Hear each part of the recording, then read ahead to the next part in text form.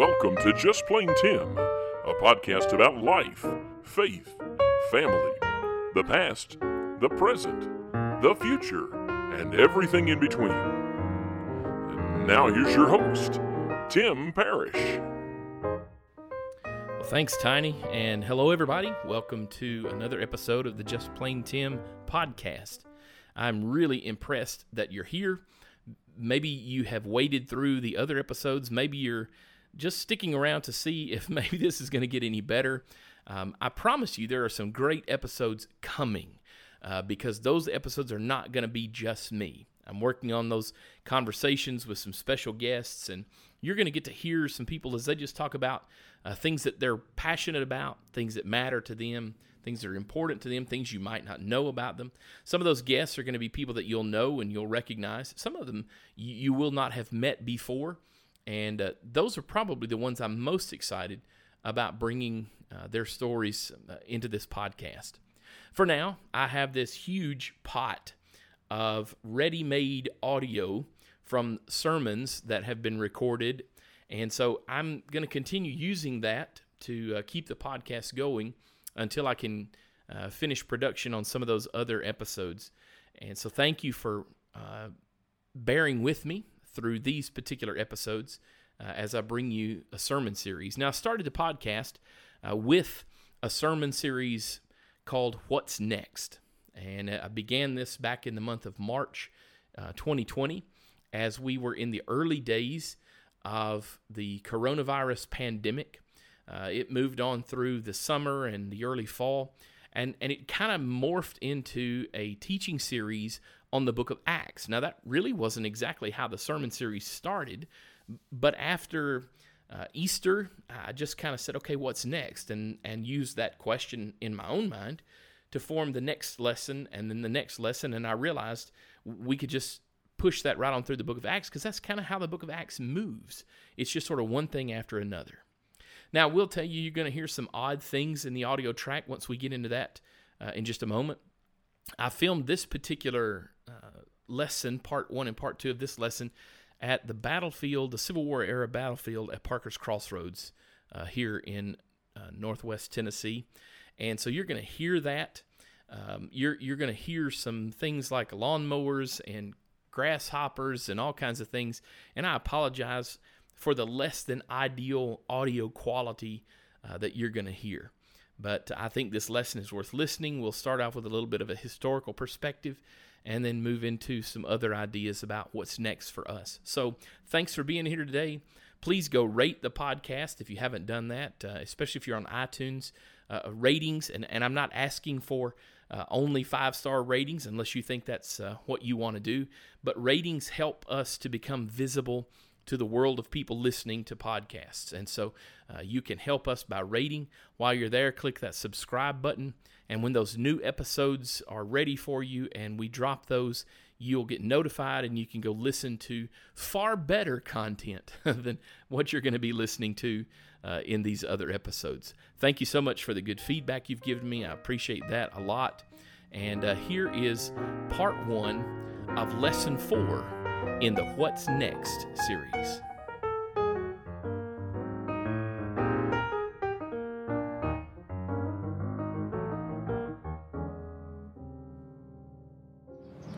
As I stand here today in this old corn crib, I can hear a number of things. I suspect you can hear some of them too.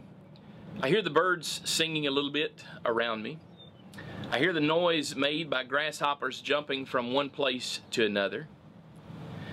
Just before I began recording, I was hearing over to my right the sound of a lawnmower. I can still smell the grass from that. To my left and behind me, I can hear the noise of 18-wheelers as they travel east and west on Interstate 40. But today sounds a lot different than this place would have sounded on December the 31st, 1862. Because on that day, there wouldn't have been any lawnmowers, obviously, no 18-wheelers, no interstate. There wouldn't have been as many birds singing, and the field wouldn't have been full of grasshoppers. But instead of beautiful green, the field was painted red with the blood of Union and Confederate soldiers. You see, it was on that day that the silence of this field was pierced with the thunder of cannon fire, with the sharp report of rifles being fired. North versus South, Union versus Confederate. Nathan Bedford Forrest and about 1,800 of his men were moving from this area toward the Tennessee River. They were intercepted here by Union forces who were trying to stop them under the leadership of General Jeremiah Sullivan. One of Sullivan's groups, led by Colonel Dunham, were the first to meet on this field with Forrest's men, and it was not a good day for anybody. By the end of the day, the fighting had erupted all around. Another group of men for the Union had kind of come in from the north, and it's hard to say who won the day. Forrest and his men pushed past Dunham's line, and they did make it to the river. They claimed victory for the day. The Union also claimed victory for the day because, as they looked at it, they had lost 237 men on this battlefield, while Forrest had lost 500. It's hard to say anybody won that day. And I suppose the way that you think about that particular battle, the Battle of Parker's Crossroads, maybe the way you think about all the battles of the Civil War might have a lot to do with your present loyalty or your ideas about the war itself, about whether or not it was a just war, about which side was in the right. Both believed they were. Men on both sides willing to die because they believed they were on God's side. It's kind of hard to argue that part, isn't it? Oh, I mean, we can argue, and we do. We like those historical arguments, and we like to assert that our side, whatever our side is the right side. But as we look back across, we know there are certain facts about that day that are indisputable. We know about how many men died here on that day.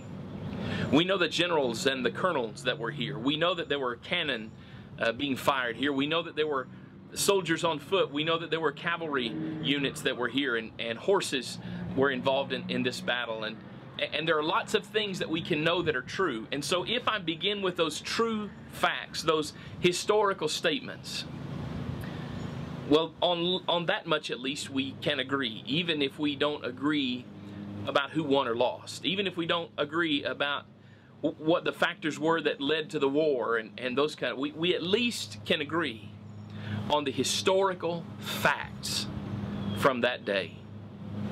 Well, I think that may be why the Apostle Peter started where he did in Acts chapter 2. I hope you were able to be with us last week as we talked about the coming of the Holy Spirit and how it enabled the people who are Jesus followers to speak the message of the mighty deeds of God in languages and dialects of every person who was present on that day in Jerusalem. In fact, they assembled a rather large crowd at the noise of this mighty rushing wind. And there were some who were watching this, and they were hearing people talk about understanding their own language, and yet this being a small group of rather uneducated Galileans. And as they were watching all this, some people were skeptical.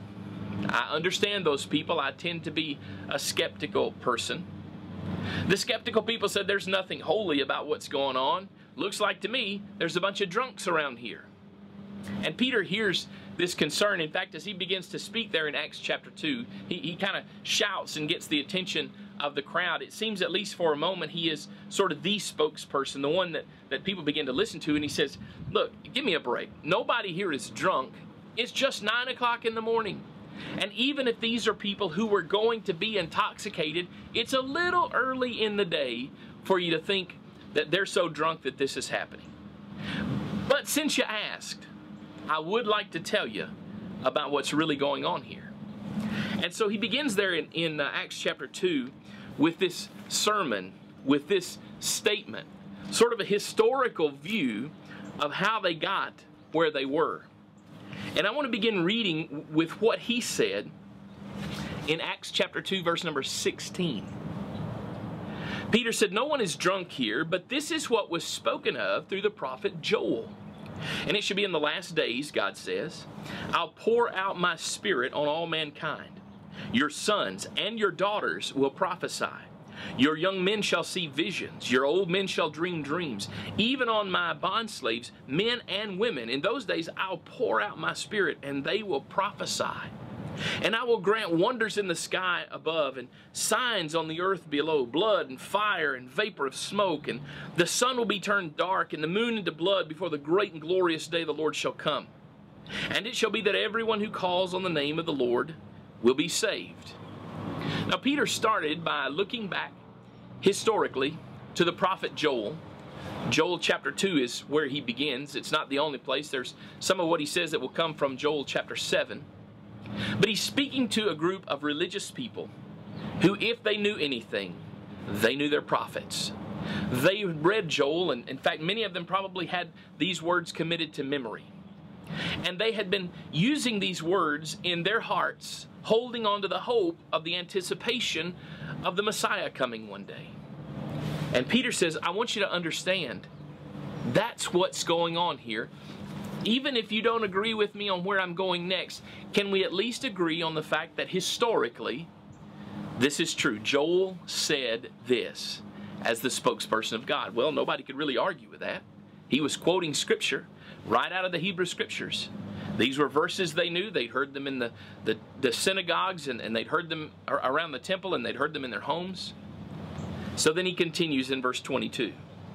Men of Israel, listen to these words. Jesus, the Nazarene, a man attested to you by God with miracles and wonders and signs that God performed through him in your midst, just as you yourselves know.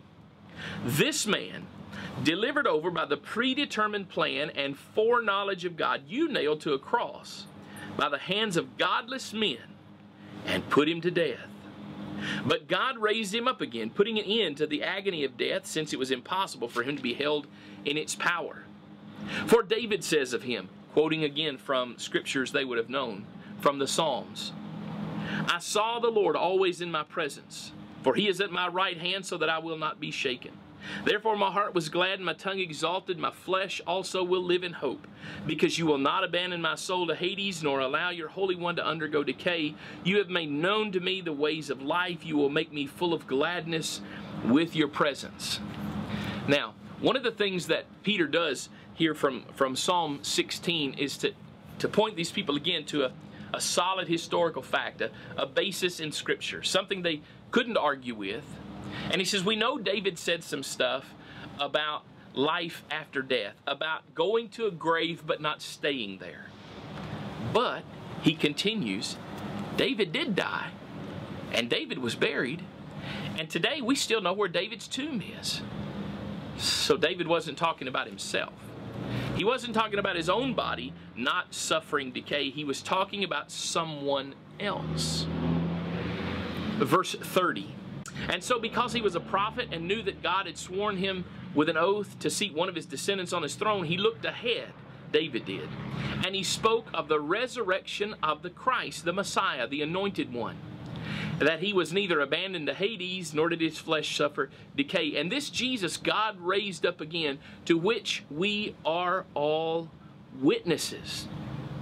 Therefore, having been exalted to the right hand of God, having received from the Father the promise of the Holy Spirit, he has poured forth this which you both see and hear.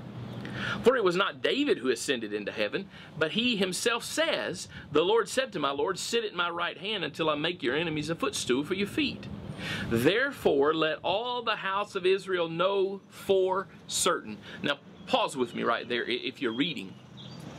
Let's think about what Peter has said to this point. Peter has said, look, I want to remind you about something Joel said. They knew what Joel said. They couldn't argue with it.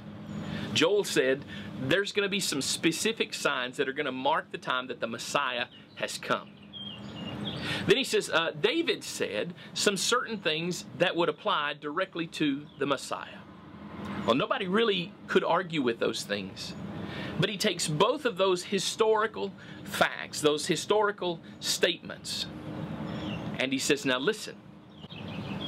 So you hear what Joel says. You know those words, and Joel was talking about the sun being darkened And he was talking about the pouring out of the Spirit on your sons and daughters, and they would prophesy. That's happening now. And since that's happening now, and we saw the sun go dark at the crucifixion of Jesus, then it is reasonable to understand that Joel was talking about Jesus, that Jesus really is the Messiah. And he said, God proved it to you.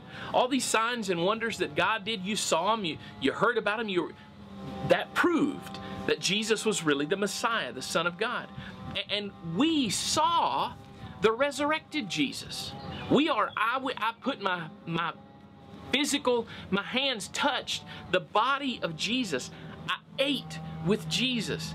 I had breakfast on the beach with Jesus. You need to understand that I am not hallucinating. I've not lost my mind, and there are a lot of us witnesses.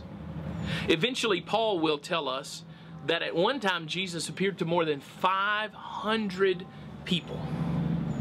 And he says, listen, David died, but he talked about someone else who would come out of the grave. It wasn't David. It was an eventual descendant of David. Jesus is from the line of David. Jesus was raised from the dead, and I saw it, and that proves that David also was talking. So you know Joel, and you know David, and you need to understand that their prophecies, those historical statements, converge in the real life person of Jesus of Nazareth. You might not think so, but it was true. It was true. According to God's plan, it was true. Now something happens next when he tells them that you crucified Jesus. He has said enough, and they have become convicted enough by his preaching and by the events of the day that they fulfill yet another prophecy that shows up in Zechariah chapter 12, verse 10. In fact, I want to go over there because it's easy to see this happen and think it was just a spur of the moment thing. But I want you to understand that some of these things as they happen are things that are happening exactly as God had said they were going to. So in Zechariah chapter 12, we read in verse number 10, I will pour out on the house of David and on the inhabitants of Jerusalem the spirit of grace and supplication, so that they will look on me whom they have pierced. This is Jesus speaking through the prophet, right? Me whom they've pierced. So they'll look at me whom they've pierced. They will mourn for him as one mourns for an only son. They'll weep bitterly over him like the bitter weeping of a firstborn. Well, that's exactly what happens. The Bible says that when Peter finished preaching with more than just what we've read here, they were so convicted that the actual language is used is that they were pierced themselves to their hearts. They were cut to the hearts. Why? Because they knew the history. It wasn't something they could argue with. And they had not wanted to accept the interpretation of that history as finding its ultimate realization in Jesus of Nazareth. There were just too many reasons it couldn't be. But finally, they stopped long enough to listen. And it all made sense. Joel was talking about Jesus and this day of Pentecost. David, in fact, was talking about Jesus who went to the tomb but didn't stay in the tomb. History meets the present. Prophecy meets realization. The Messiah, the long-awaited one, came, and he died at the hands of those he came to save. It is hard, isn't it, to kind of sort all this out, the thought of God planning this and designing this and organizing this, and that this not being a shock to him, but in fact the very way it was supposed to happen. That's hard to reconcile that with the reaction of these people, because Peter told them this was part of the ultimate plan of God. He meant for it to go this way. And yet there is such a conviction on the part of people, and I think probably some of those people who were there at the trial and the crucifixion, probably in this crowd. There are probably some people on that day listening to Peter preach who had perhaps been in a previous crowd. Maybe they had laid palm branches before Jesus as he rode in on a donkey. Maybe just a few days later things had changed to the point that they were shouting, "Crucify him! Crucify him!" It happened. They kind of went on with life until suddenly something big happened. That something big, the coming of the Holy Spirit, was God's way of saying, hey, the story's not over. And it was their moment of saying, oh man, what will we do? Well, if you're like me, have you ever found yourself in trouble wondering, what will I do? Maybe that is a question that you can kind of identify with. Maybe you understand the feeling of knowing that something is really wrong. Maybe even knowing that you've made a big mess out of something. And yet you have this idea that someone, somewhere, something can help alleviate the trouble that you're in or solve the problem that you've created. Well, I think that's kind of the question that those folks in Acts chapter 2 in Jerusalem on the day of Pentecost were asking. And I think in the next part of our lesson together, you're going to hear maybe the best solution they could have ever been offered. Here's Tim with part 2 of What's Next, lesson 4.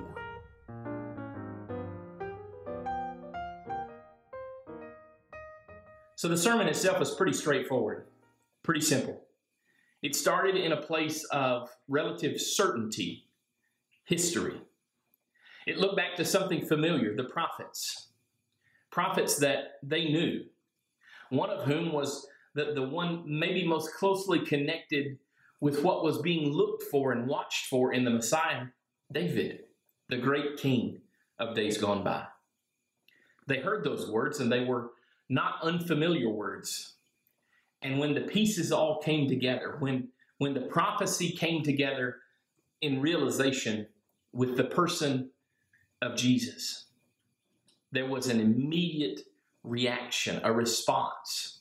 In fact, we saw in the last segment that just like Zechariah had prophesied, the people were cut to their hearts. They were pierced to their hearts. They felt something. They were moved. They were convicted, whatever word you'd like to use there. But they knew something had to happen. They knew that there had to be some response to what they'd done. They knew they had been part of something they were ashamed of. They didn't want to be complicit in anymore.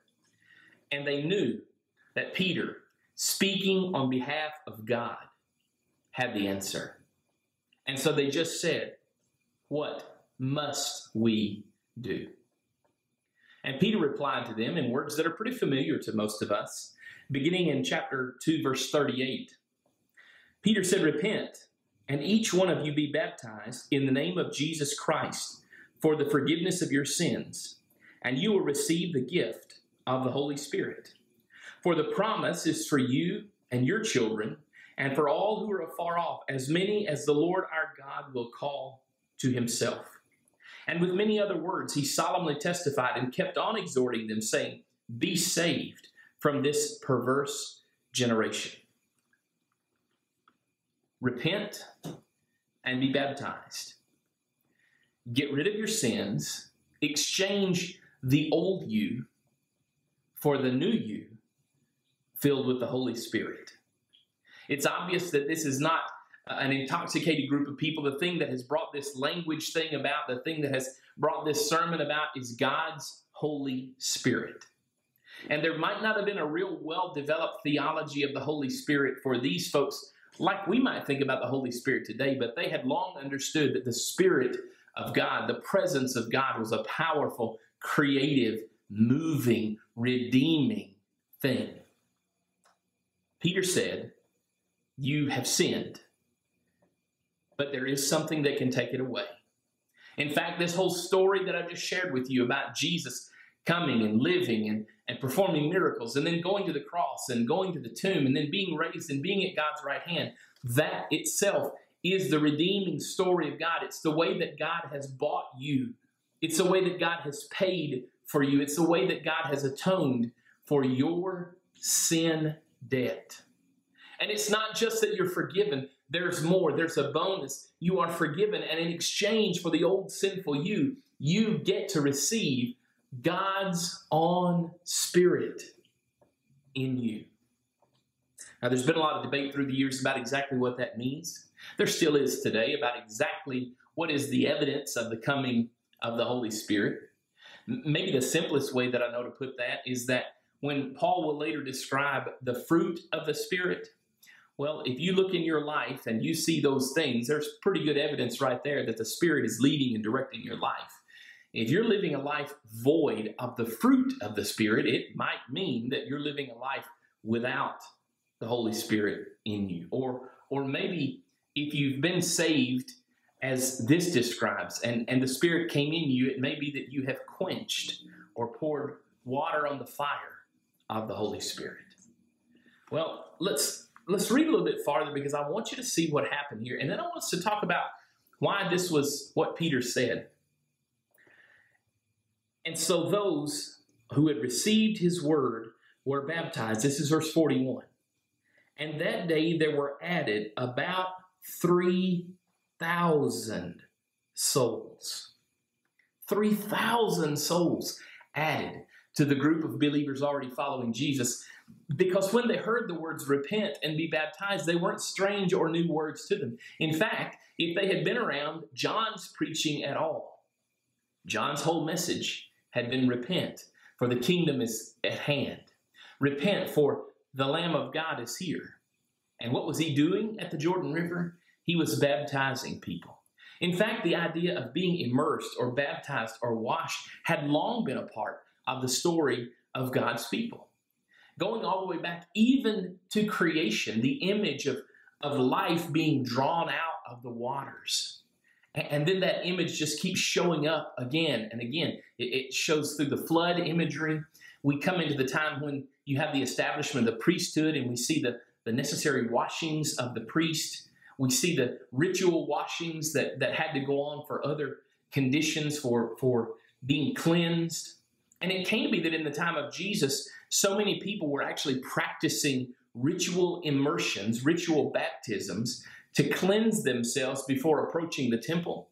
That excavations have shown us, archaeology has shown us a number of houses in the proximity of the temple with their own small baptistry, a mikvot, a place where they could go in, step down some steps into the water and immerse themselves and come out cleansed and ready. And so when you come to this sermon, it's not something brand new. It's not an idea that they hadn't heard before, that they weren't familiar with. They knew what it meant to repent.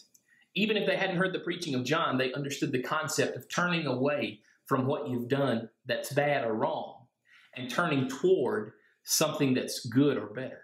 And that's what they did. They didn't fight this idea. They didn't equate the fact that repentance and baptism earned something for them or bought something for them. It was just the formula that God chose. Why? Well, I'm not sure. God hasn't told me exactly why that's how he chose to do it. But it was simple. It was simple. Repent and be baptized for the remission of your sins. Now, we've really done a lot through the centuries to complicate this, and it didn't take long until it got very complicated. Even in the early days of the church, there were a lot of discussions and debates about exactly who could baptize and who could be baptized, and the form and the method of baptism. And then through the years, a lot of theological discussion about exactly what place baptism has in the salvation of a soul. Let's just try to back ourselves up for a moment and think about those people on the day of Pentecost. They heard the message from history to present reality, from prophecy to Jesus. And they understood, maybe for the first time, it was as if their eyes were open. They saw this was Jesus. We participated in his death, even though it was a necessary death. And we don't think God is okay with that, and we've got to do something about it. We got to respond to that in some way. How do we respond to the story of the death and the burial and the resurrection of Jesus? It is by engaging in and participating in the death, the burial, and the resurrection of Jesus. Over the last 55 or so years that this church building has been in use, I don't know how many people have stepped into this water where I'm seated today. I don't know how many men and women, boys and girls, sometimes husbands and wives, sometimes maybe entire families, sometimes an entire row of teenagers during a particularly powerful moment of revival. I don't know how many people have been in this baptismal pool. Not to mention those who've been baptized in swimming pools, hot tubs, whirlpools, plus those who've been baptized in lakes and ponds and rivers. You see, for a long time, people have been being baptized. But if I think about those who have come to this particular place, some of whom I've had the privilege of stepping down into the water with, I think about what they understood or what they knew. And I think what they knew was really this simple. In fact, I think it doesn't have to be more complicated than this. Every person who stepped into this water has understood that this is just regular water. There's nothing magical or mystical about this water itself. It's water that is circulated and exchanged and kept warm. It's the same water that flows through the pipes in your house if you live in Huntingdon and get your water from the city of Huntingdon. So this water itself, it's just water. This actual fiberglass tub, there's nothing particularly special about this formed tub. In fact, there's nothing particularly special about this tub being in this building filled with this water. Those things are not the point. The point is not the person who administers the baptism. That's going to come up in the early days of the church. The point was people had a sin problem. And they understood that they needed to do something. They needed to respond in some way because they had accepted. They now had faith in the person and the work of Jesus Christ. And they wanted to respond in some way to this newfound faith. And the formula was simple. Repent and be baptized. Your sins will be taken away. By the water? No. By the person baptizing you? No. By the blood of Jesus Christ? Yes. Be baptized in imitation of the example of Jesus? Yes. Be baptized because it's what the apostles would teach as a part of the gospel? Yes. Yes. All of those things. Be baptized to go into the water one way and come out another? Yes. Yes. You see, 3,000 people might not have understood all the nuances of baptism that we talk about today. But this much they knew. They had a problem. They asked an inspired apostle for a solution as they acted in faith in Jesus Christ. Peter gave them an answer. Repent, be baptized. Your sins will be taken away. And in exchange for your old sinfulness, you will actually receive something far greater. The Spirit of God Himself will come and live inside you. You'll receive the Holy Spirit.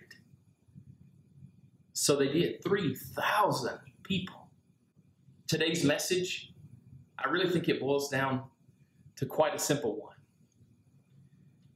History and prophecy point to Jesus as the Messiah. He was born as a man in miraculous circumstances, but he lived a normal life. He experienced what we do. He was tempted in every way as we are, and yet ultimately the plan of God was not for him to come to the earth and live forever as a reigning king.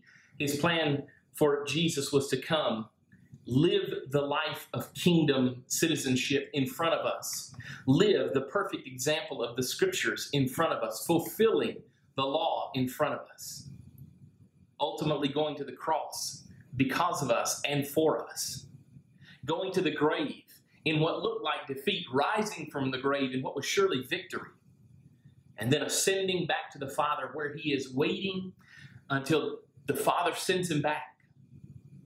Prophecy points us to Jesus as the fulfillment and the realization of all those things. And so somehow, some way, we, like those early Jews on Pentecost, we come to a place where we believe and we accept that this really is. It really is Jesus. He really is the Messiah.